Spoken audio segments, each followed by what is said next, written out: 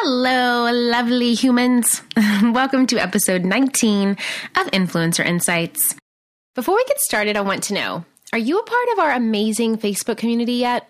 It's a fabulous place to dive deeper into each episode with myself and other podcast listeners to ask questions about the show or episode and receive exclusive bonuses relating to the show.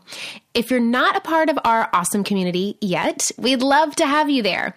Visit facebook.com/groups/The Influencer Podcast to be a part of this wonderful community. Welcome to the Influencer Podcast. Each week, Julie Solomon, a marketing strategist and New York Times best-selling publicist, takes you behind the scenes with successful influencers, bloggers, and industry elites in conversation to share how they engage, persuade, and grow their unique influence.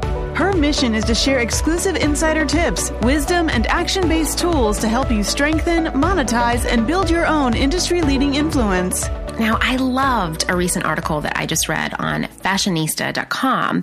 It was about how blogs are no longer a criteria for being an influencer, an online content creator, like they were in the past. Instead, Instagram is really the new criteria in many situations for growing an online business and brand as a quote-unquote influencer. So it got me thinking, if blogs aren't a criteria, then what is? Are they still important? Do brands really feel that they're getting a good return on investment with blogs? What does this mean for bloggers as a whole in the future, right? So today I'm breaking down how to be an influencer, content creator, even if you don't have a blog, whether or not I think that's a good idea, and what it can mean for your brand long term. Are you ready?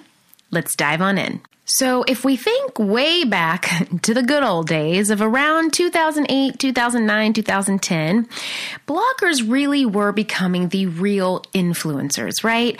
They were the ones that were really paving the way, writing the content, building the relationships, sitting front row at Fashion Week, starting to get the brand deals, all of that good stuff. But nowadays, 2018, fast forward to 10 years later, there are lots of other types of influencers. Not everyone has a blog.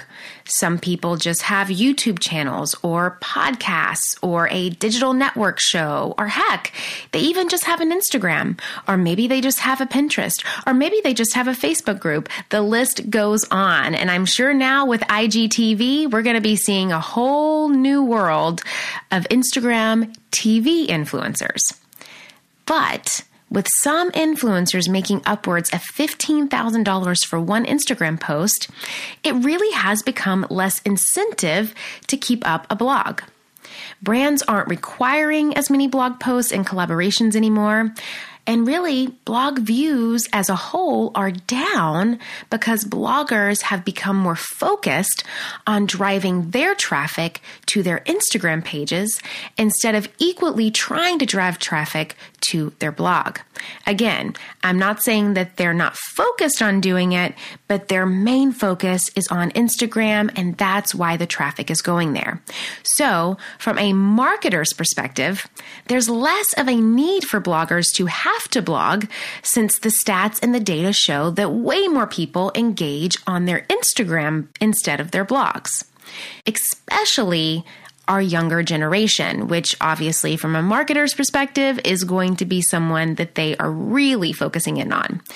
If the Instagrammer's brand is good and gets high engagement, then the blog may become completely obsolete to the marketers that are putting the money in our pockets. One number of followers is an instant indication of an influencer's reach and selling power, and is much easier to gauge that than a personal website or a blog. So let's dive on into it. Here are 4 other ways that you can be an influencer if you don't have a blog. As I mentioned earlier, YouTube. YouTubers are massive. YouTubers are highly engaged. They have wildly supportive and loyal fans. They make all kinds of money, and they really can build a genuine business out of their YouTube channel. YouTubers have been around since probably the beginning age of bloggers, and they really have cultivated an environment and a community well in of itself. The next one, podcasts. As you know, over the last 2 years, podcasts have really started to blow up. It seems like every single day I'm hearing about a new podcast popping up or someone that's going to be diving into this podcast world. And it's pretty fantastic, right? It's a great way to really introduce a longer form type of media. To me, coming from kind of the PR world, it's really the last frontier when it comes to long form media. It's a great way to engage with your audience. And plus, from an audience's perspective, you can take it anywhere, right? Unlike a YouTube channel where you have to kind of sit down and really see the video in order to absorb the content that you're watching, with a podcast, as long as you got some earbuds, that's all you really need. My friends, have you ever thought that you have done the hard part? You have started your business and you have taken that leap from belief into really stepping out and claiming a vision for yourself. But you know that if you want to make money doing what you love, you need other support. You need to grow. You need to scale. You need a marketing strategy. You need a lot of this stuff. Now, of course, I talk so much about these things, right? Like how to identify your target audience, where to find them, which marketing channels to focus on, so you're really making the most out of your budget. And of course, how to use things like data to set goals. But there's another great podcast that I love out there that also talks about this stuff, and it's called This is Small Business. This is Small Business, an original podcast from Amazon, answers so many of these kinds of questions. Whether you're dreaming of starting your business or you're looking to take a part-time side hustle full-time, or maybe you're a few years in and you're ready to scale. This is Small Business is going to give you the practical tips that you can start using today. And I know that if you love these topics on my podcast, you're going to love them on this one too. Make sure to follow This is Small Business on Apple Podcasts or Spotify so you don't miss these fantastic episodes. And a big thanks to This is Small Business for sponsoring the show. Next up, of course, is Instagram. Now, as I mentioned before, I wouldn't really recommend putting all of our eggs in this one basket, as it's not going to be the wisest in my opinion, and I'm going to explain why in just a moment. But Instagram is a platform that people are thriving on without having to have any other platform. How many Instagram models or Instagram famous people do we know and do we see on the platform each and every day?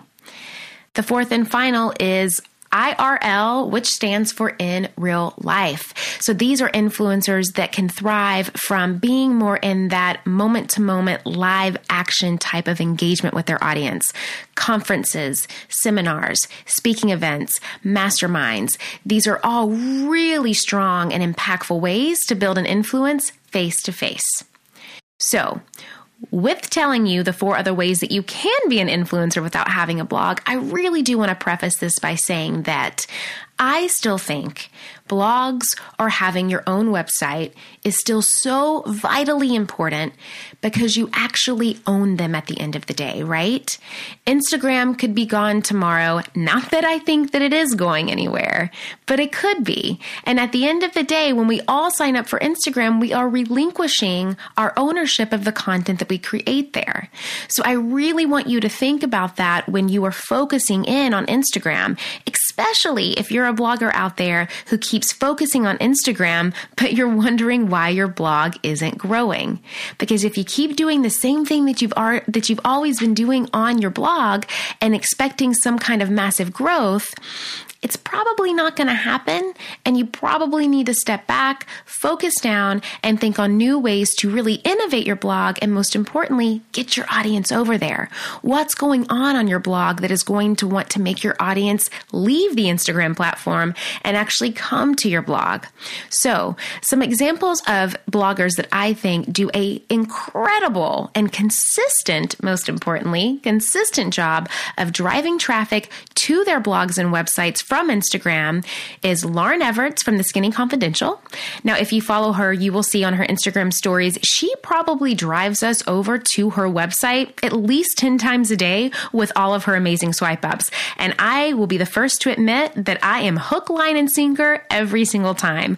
Lauren's content is engaging. It is beautiful. It is eye-catching. And really, at the end of the day, it is filled with really resourceful information. So she is a great resource to look at if you're wondering, how do I get all of these amazing followers from Instagram over to my blog? The next one is The Every Girl. The Every Girl does a fantastic job of making sure that their newsletter subscribers are highly engaged in the content that they're creating each day and each week, and really driving traffic to their blog from their newsletter. They have one of the best newsletters that I've ever seen from a visual standpoint. It is highly dynamic, really comes together with the 360 view of what you're wanting from the content that they share, and really does get you clicking. The third and final person that I want to give a shout out to, who does a great and consistent job of driving traffic to their blog and sites, is Marianna Hewitt. Now, she is someone who really does have a stronghold on a lot of the platforms that we talked today.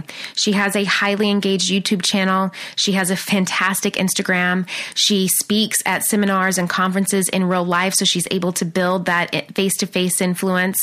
And she has a wonderful, wonderful blog. You will see throughout her websites, through her product line launches with Summer Fridays, whatever it is that Marianna is doing, she is driving you back to her core content on her website. So with this said, I want to wrap this up by quickly saying that at the end of this article, and we'll make sure to leave the link for you in our newsletter today, marketers, who are us, right? The bloggers, the influencers, the content creators at the end of the day, really need to understand where their target audience is and what they hope to achieve from each collaboration and each platform that they engage on. All right. Now, I would love to hear your feedback and thoughts on the show. Please keep sending in any questions that you may have, as I really want to answer them next time. To leave feedback or a question, head to iTunes and share those thoughts or questions there as a review. And you can also send in questions via the newsletter, which you can sign up and gain access to at theinfluencerpodcast.com. But before you go, remember to screenshot this episode and share it with me over on Instagram by tagging at Jules Solomon and hashtagging the Influencer Podcast. I always love to see who's listening alongside me there. Thanks so much, and I'll see you next week. Are you ready to create your own industry-leading influence? For show notes, downloads, and action-based tips, head to www.theinfluencerpodcast.com, where you can find out more about this week's episode, guest, and our host, Julie Solomon. If you enjoyed this week's episode, please take a minute to go to iTunes and leave a review so we can help other influencers like yourself build their own successful business.